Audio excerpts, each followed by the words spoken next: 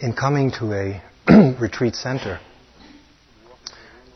you walk into a room like this and it's laid out in the way which it is, with a statue of a person sitting up there the way he is. It makes it seem that meditation is sitting still, just the way we are. Perhaps that's why we've come. That is, we've come to symbolize meditation as a person sitting still, cross-legged, quietly. Whereas the sitting posture that we're all in is an expression of meditation. It's one way which has been found through thousands of years of experimentation to be extremely useful, or is to bring everything to a halt, talking, looking, etc. But it isn't meditation, or it's sitting meditation.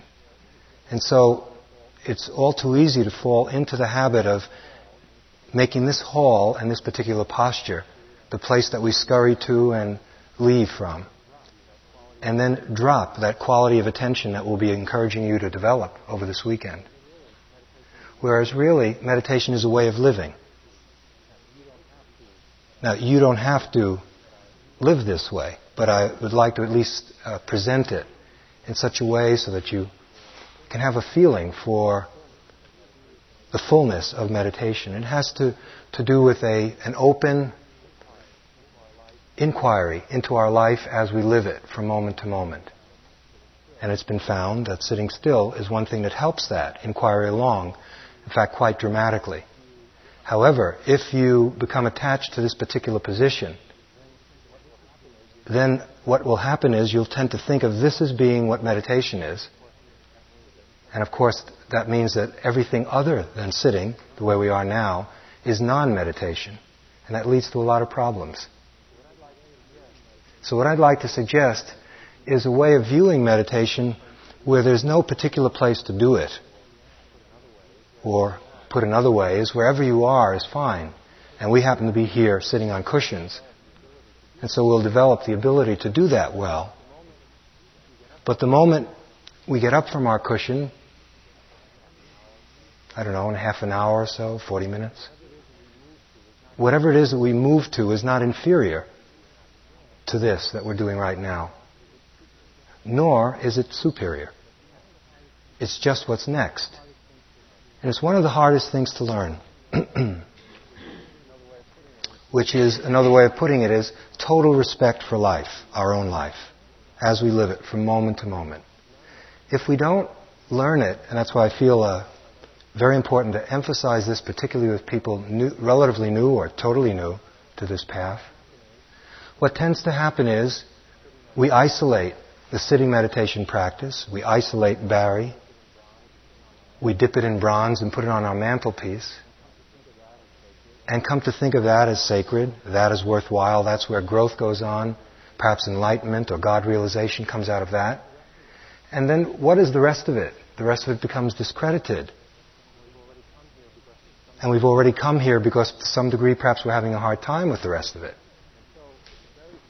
And so it's a very thin edge that we're of attempting to accomplish on a weekend like this, to encourage you to fully make the most use of this extraordinary posture and activity, which is called sitting meditation, without throwing out anything in your life. Nothing. Now, you may have come here wanting to throw out where you've come from or particular experiences that are lodged in your memory, and wanting this idyllic weekend in the country, perhaps to rescue us from something that we think we're escaping from. And so our job here is to encourage you to go deeply, sit quietly, and yet to do all the ordinary things in life with the same quality of attention, without exception. Let me read to you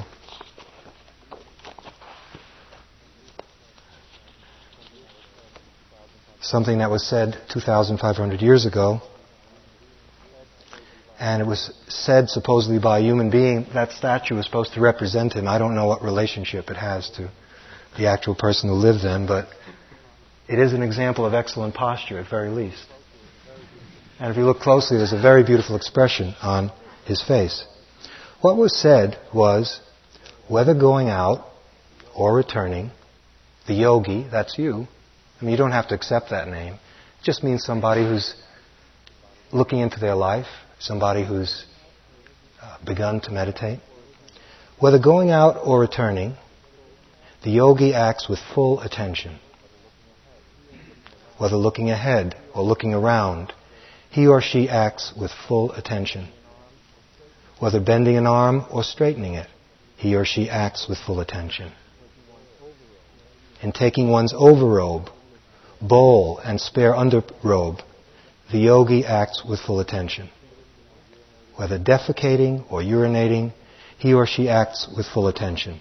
Whether walking, standing, or sitting, whether resting or awake, whether talking or silent, he or she acts with full attention. In other words, everywhere, every place, every posture, nothing is too trivial. Everything that we encounter is our life. And meditation is designed to bring an increasingly sensitive and clear seeing to those moments as we live them. I'm going to distribute these. I've made up copies for all of us, and I'd like you to view them in a certain way. The quote that I just read. To add to what Jean Ann said, I would like to strongly suggest, those of you who have, particularly those of you here for the first time, you may not fully realize the value of doing nothing or having so little to do here. So what I'd like to suggest is that you don't read. There's a library full of books, and perhaps you've brought some books just in case things get boring for you. Please don't read. Now, it's your choice. No one is going to police you at all. But I'd like to suggest you don't read. If you can, don't write. If you can, don't make any phone calls. If you can, don't speak to anyone unless it's really necessary. But I realize that's very difficult, and so we're going to give you this little miniature sacred text. And so if you absolutely feel a craving that you must look at the printed word, then just look at this. And read it and try to live it. But trying to live it doesn't mean you have to force anything, because all that's being said here is just live. We already are doing all these things. And it's simply remembering to bring a bit more care and attention to these activities than we usually do. For example, if we went around the room, I'm certain that everyone in this room has some area where they love, something that they love to do. Perhaps you excel in it. Maybe it's taking photographs or playing tennis. It could be anything. In that activity, you're probably very attentive. Probably a high degree of alertness. And because there's affection for the activity, you have plenty of energy. And it feels good, and we like to do that over and over. And then as soon as we leave that activity, the attention falls away dramatically. And one of the main things, perhaps the main thing, that we're beginning to develop in this weekend is to break through that predilection for one activity over another, over and above another. And so that urinating or defecating, and this is not in any way, sacrilegious, is not inferior to sitting on this cushion. Eating our meal, taking a walk, putting on your coat. So essentially we're learning how to live. That's how I would see it. Put in a very ordinary language, when we gather together here, we're learning the art of living. But this art of living is not something that I have to give to you or anyone else has to give to you. It's not a recipe or a formula. This art of living is something that each one of us digs out of ourselves. Through the endless revision that comes about through this alert attention in the midst of our life from moment to moment. And so what we're beginning to do, if you are beginning to do it, perhaps you've already started, we're starting to take a look at how we actually live. Actually, how do we actually live? And it's very helpful if you can come to this weekend empty-handed. Meaning, for the moment, check all the theories and explanations, including even the Buddhas if you have that. And just being empty-handed meaning real innocent. And just take a look at how you tie your shoelaces, how you walk, reactions that you have, annoyance with people for doing certain things, pleasure when people do something else. This art of living develops as we come in direct contact with how we actually live.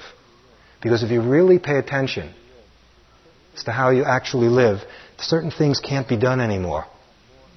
Well, let's say they become more and more difficult to do. A false note is experienced. It's quite obvious. And it's not so much cultivating idealized styles, imitating this way or that way, as by seeing those aspects of life that don't work. Particular ways of relating to our body, of using our body. Emotional states and the way we relate to those emotional states. The way we relate to nature, to food. It's endless. In paying attention, there's an intelligence at work that each one of us has access to. In a sense, we are it. We are this intelligence. And if we can only become a bit more still and relaxed, out of that stillness and relaxation comes a listening and a seeing, and the corrections grow out of that. In other words, the art of living is constantly unfolding. It's not a prearranged program or a package. From that point of view, there is no path. You know, we talk a lot about spiritual paths. And it's a useful word. But what is being suggested here is that each one of us is making up our own path as we go along. And the path comes out of this sensitive examination of our experience as we have it, as we have experience. Now, this setting that you've all voluntarily come to, I assume it's voluntary. Well, there's one father and son here. I don't know. I think it is also voluntary. This setting is an intentionally designed one. It's not an accident. I'd like to give you a bit of a metaphor for it as I see it. It's just one way to look at it.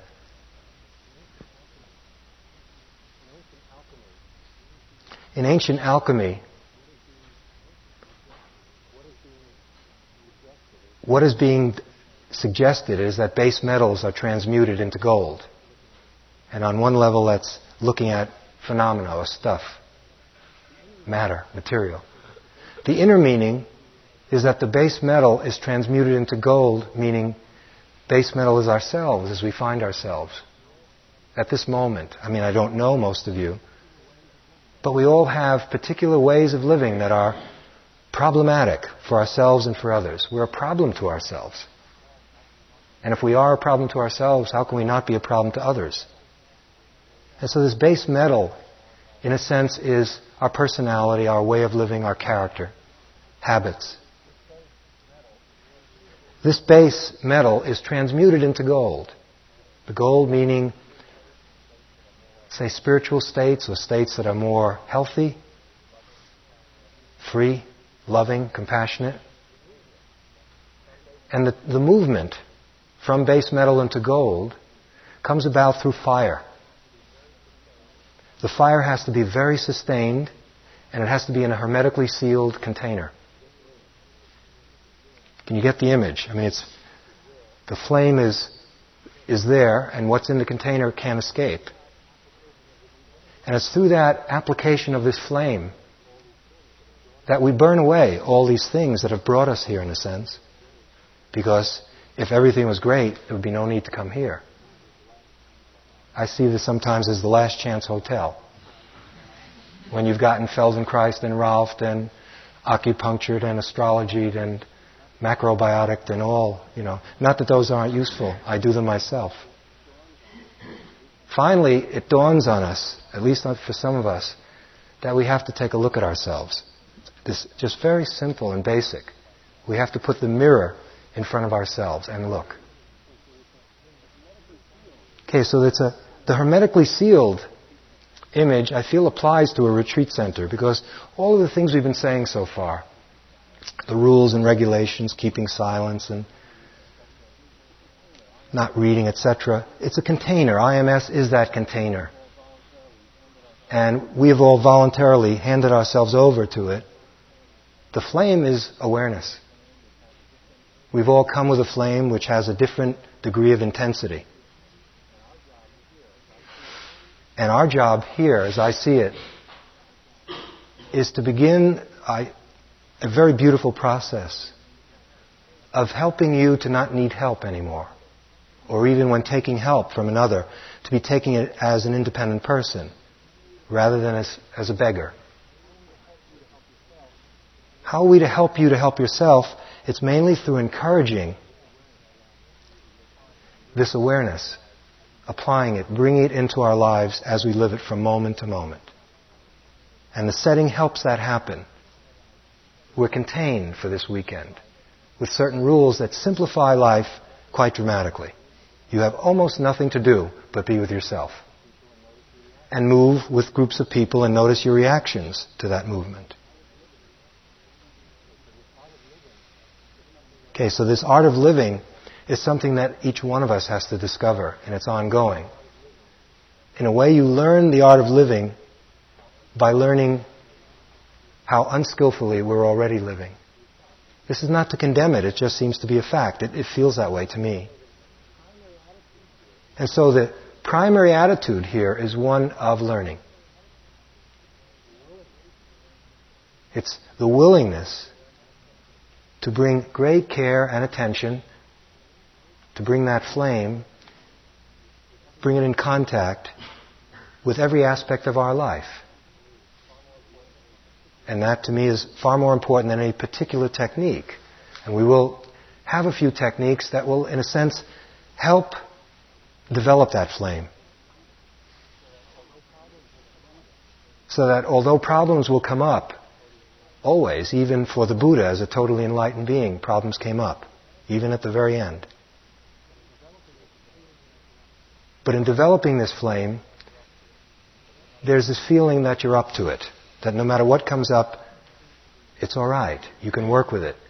In fact, sometimes what seems to be terrible and negative is tremendously welcomed because of the energy that's trapped in what we consider to be our problems, which becomes available to us as soon as we relax a bit and face it in a new way, face things in a new way.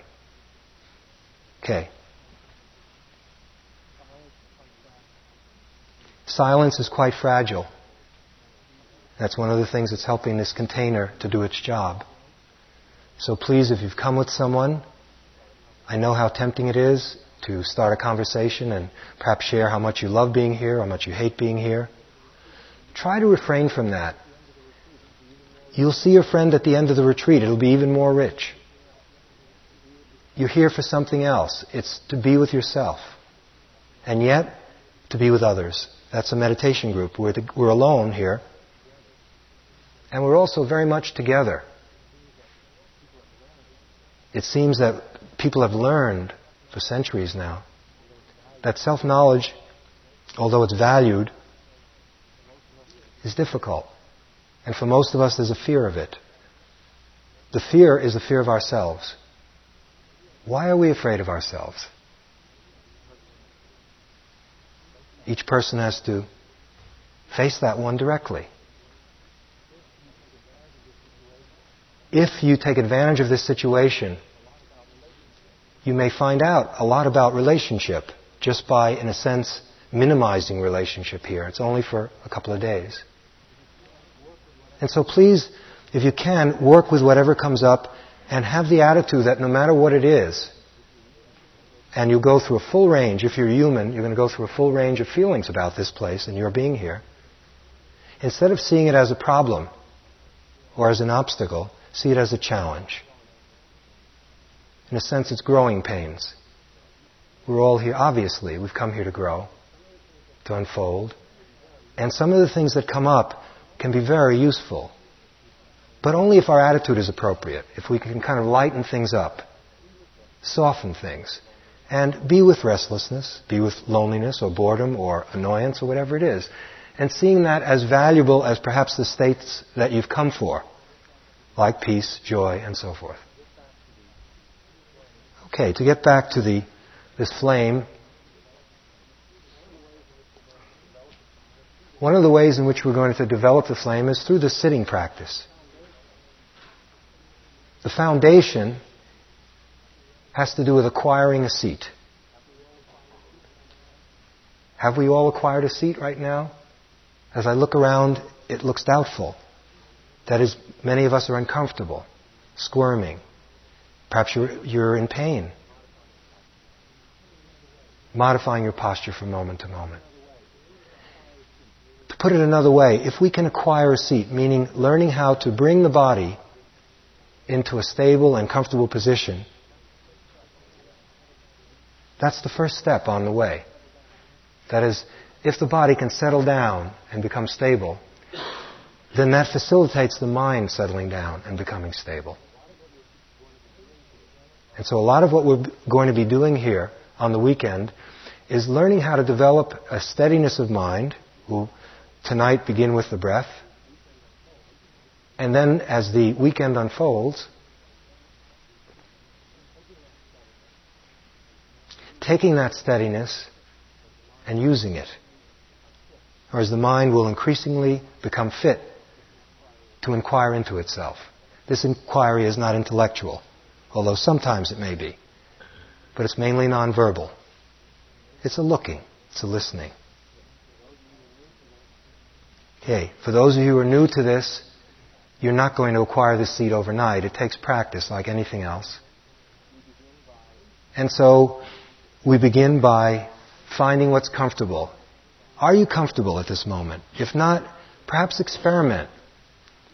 Putting your legs one way or another. It takes a while to find out how you should sit. Each one of us will probably use our legs in a somewhat different way. Please know that during the retreat you can stand up if it becomes very problematic to be seated in this position.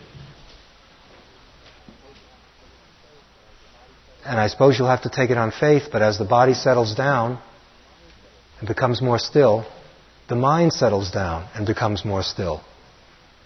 And as the mind settles down and becomes more still, stillness itself looks at itself and becomes more still. And that's the direction of this journey. Okay, so if we can, sitting in an upright posture, meaning that the head, neck, and back are in one straight line.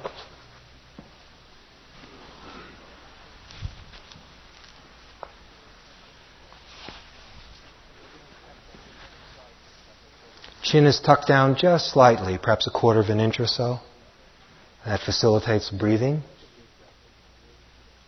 Perhaps take a deep breath or two. Just naturally inhale through the nose and out through the nose 2 or 3 times. Smoothly and rhythmically, not forcing it.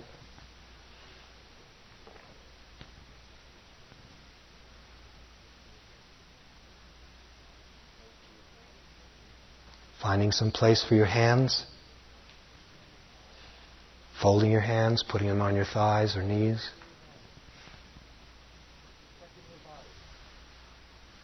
Checking your body.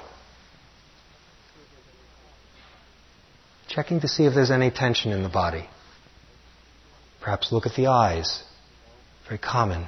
The eyes can be hard. If so, simply looking at them often softens the eyes.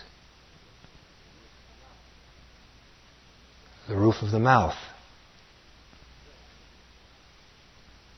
The jaw. For many of us, the shoulders, especially if we're striving.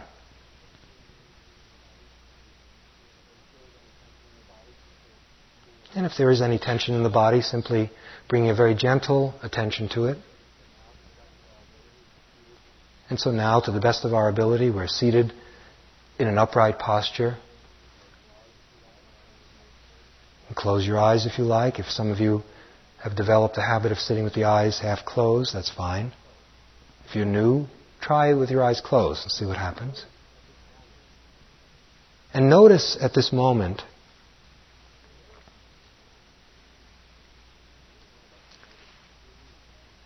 each one of us can notice this, guaranteed, that we're breathing.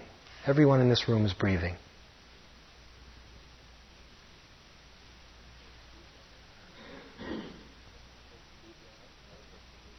What one person breathes out, another person breathes in.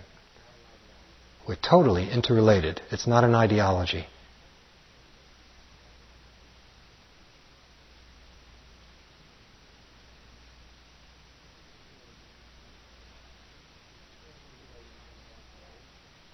And in just a very common sense way, we're beginning to know ourselves.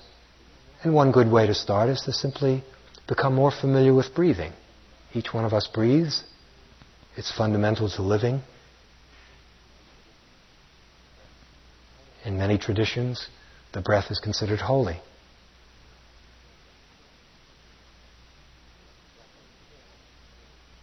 Of course, the breath doesn't care what it's considered. It has a very important job to do. And so we're noticing what it feels like to be a breathing being, an entity that breathes. Nothing to do. The breathing does itself.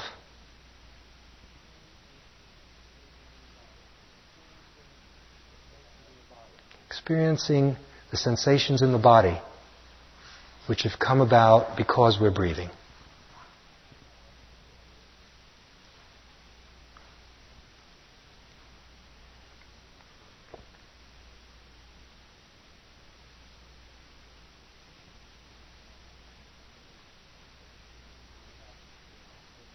Air making contact with the nostrils, perhaps feeling surgings in the chest,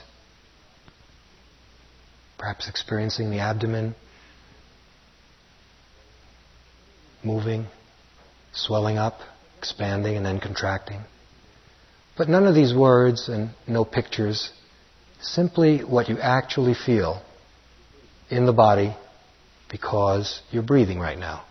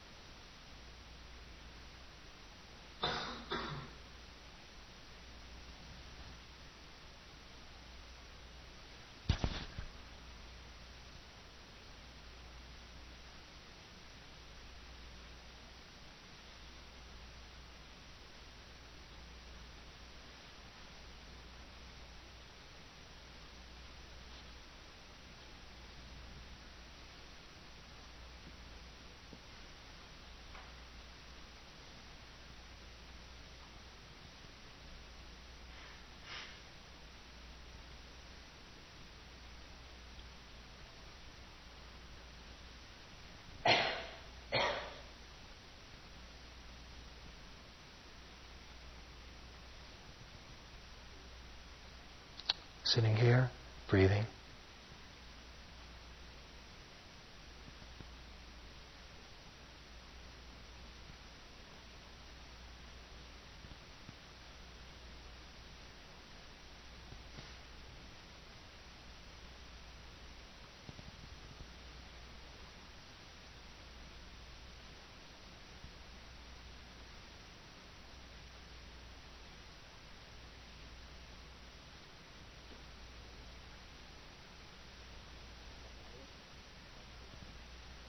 Although it's been suggested that we pay attention to the breath, from time to time, our mind goes its own way. Attention goes to where it wants to go. And we find ourselves remembering or planning, caught up in something that is not the breath. As soon as we see that we're not experiencing breathing,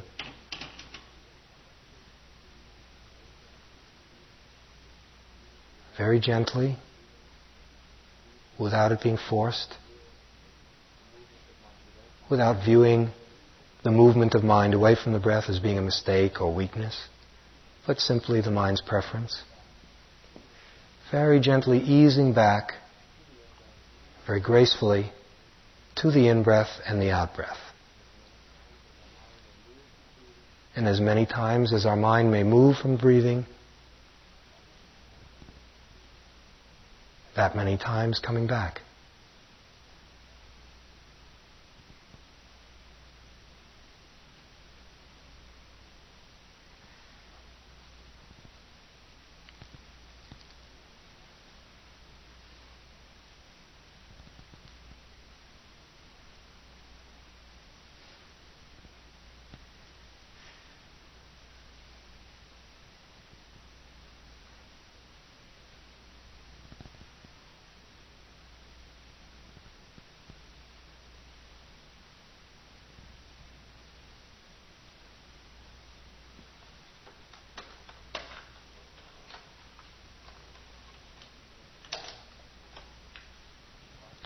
Now, you've been watching the breath for a few moments.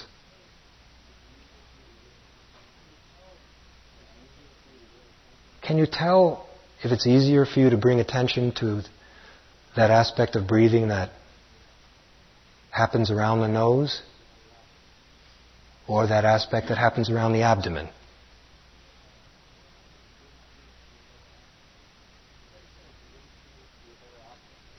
Get a sense of which seems to be a better object of attention for you. If you can't tell yet, then keep working with the whole breath, or pick one. It really doesn't matter. What I'd suggest is, when you get a sense of where your preference really is, work with that for the retreat, for the weekend. The nose or the abdomen. Now, sometimes people will say, I'm naturally much more drawn to the whole breath, as we've started off. That's fine. But for many, that's a lot, and it becomes too vague. So right off, we're learning to make our own choices. We're having to pay attention and to notice. Where is it best for me to bring attention regarding the breath? Is it the nose? Is it the abdomen? And so the learning process is beginning. You're the teacher and you're the student.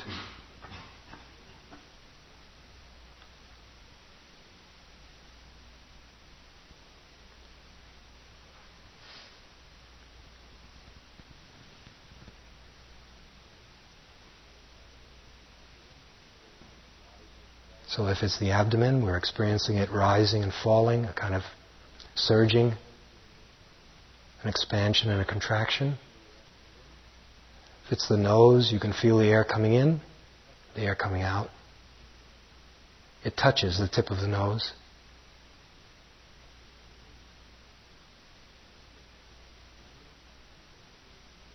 And if attention wanders, we notice it, and very gently we glide back to the breathing.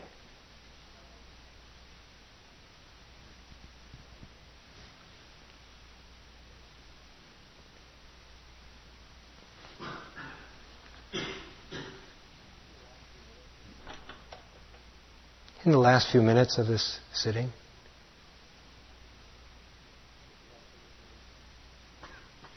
let's reflect a bit of appreciation if it comes to you, it may not.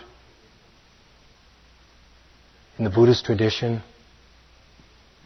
as a reflection, an appreciation of the existence of a person called the Buddha, someone who did what we're doing directly, entered into self-knowledge, looked directly, listened.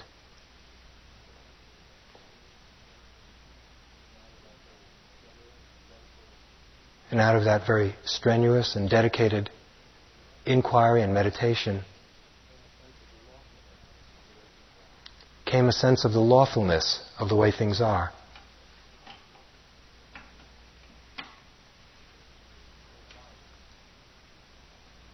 Which is called Dharma.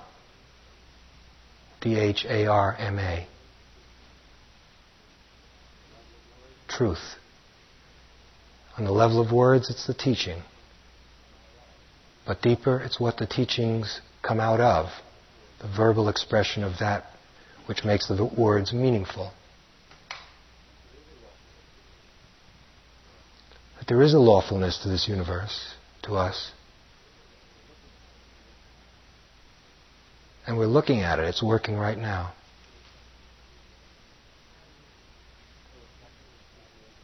And a reflection and appreciation of the community, of people who've gathered together. And whether we know it or not, each one of us is supporting the other in this inquiry, in this path of self-knowing.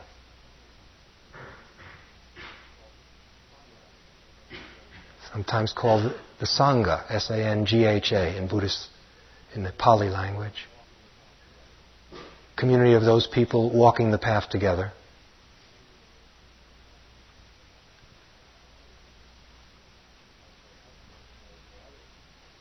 Sometimes very helpful to know that there are others.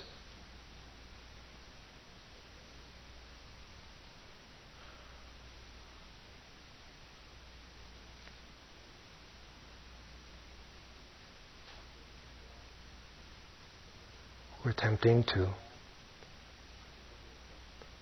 grasp the significance of their life, each one of us. We're starting off by simply noticing the breath.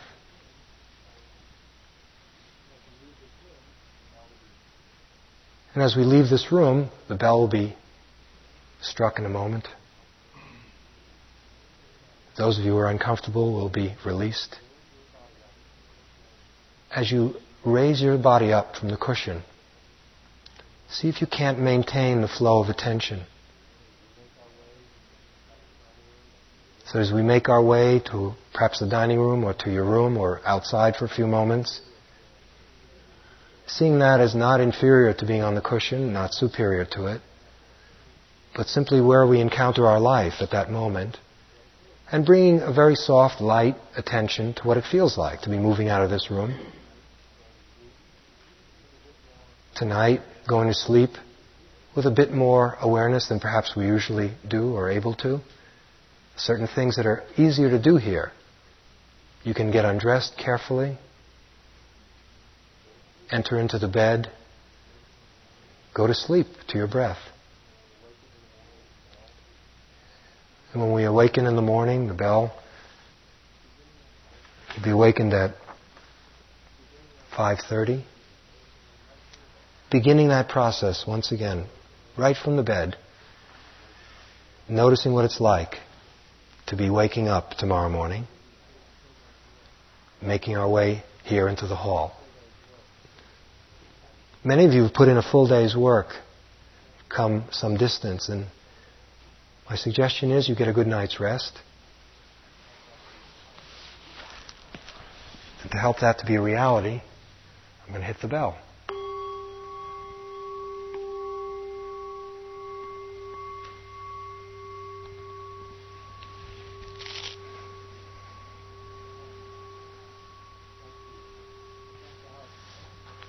I'd like to pass out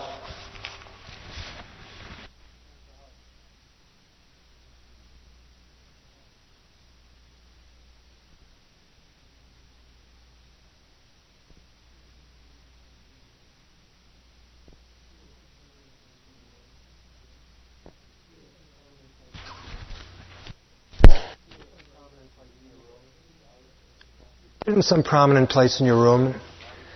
You feel a craving to read or to write or talk to your friend, or even no craving. Just from time to time, look at it. But let me suggest a way of working with it. It's not something you just glance at casually.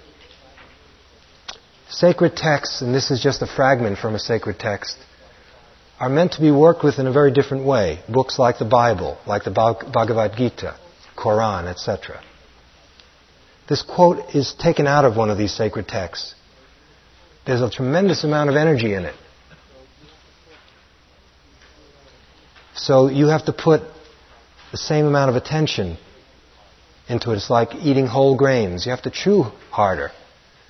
But there's also more food value that you get out of it. And so read the quote, reflect on it. My goodness, even paying attention to when I urinate. And then bring it into life. Do it. And see what comes out of that. If there isn't a change in the quality of your life, and we're not doing it just like that, something happens. This transmutation comes about as we direct attention to our life. It's very powerful as it gets stronger, especially. But don't take what I just said to be a mandate for striving and kind of grim, humorless, joyless, trying to pay attention to everything you're doing. It's a lot lighter. And also, guaranteed, we all will forget. We'll pay attention and we'll forget. We'll pay attention and we'll forget. And that's why sometimes this practice is called the practice of recollection. Because the instructions are remarkably simple. The difficulty is that we keep forgetting to pay attention to our life as we live it. And one of the reasons we gather together is to help each other pay attention. Okay, get a good night's rest. I hope we can work together in harmony, move through whatever comes up.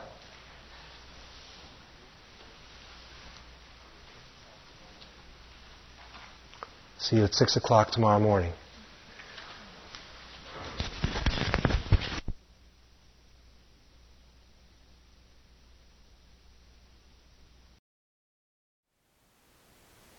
Thank you for listening. To learn how you can support the teachers and Dharma Seed, please visit dharmaseed.org/donate.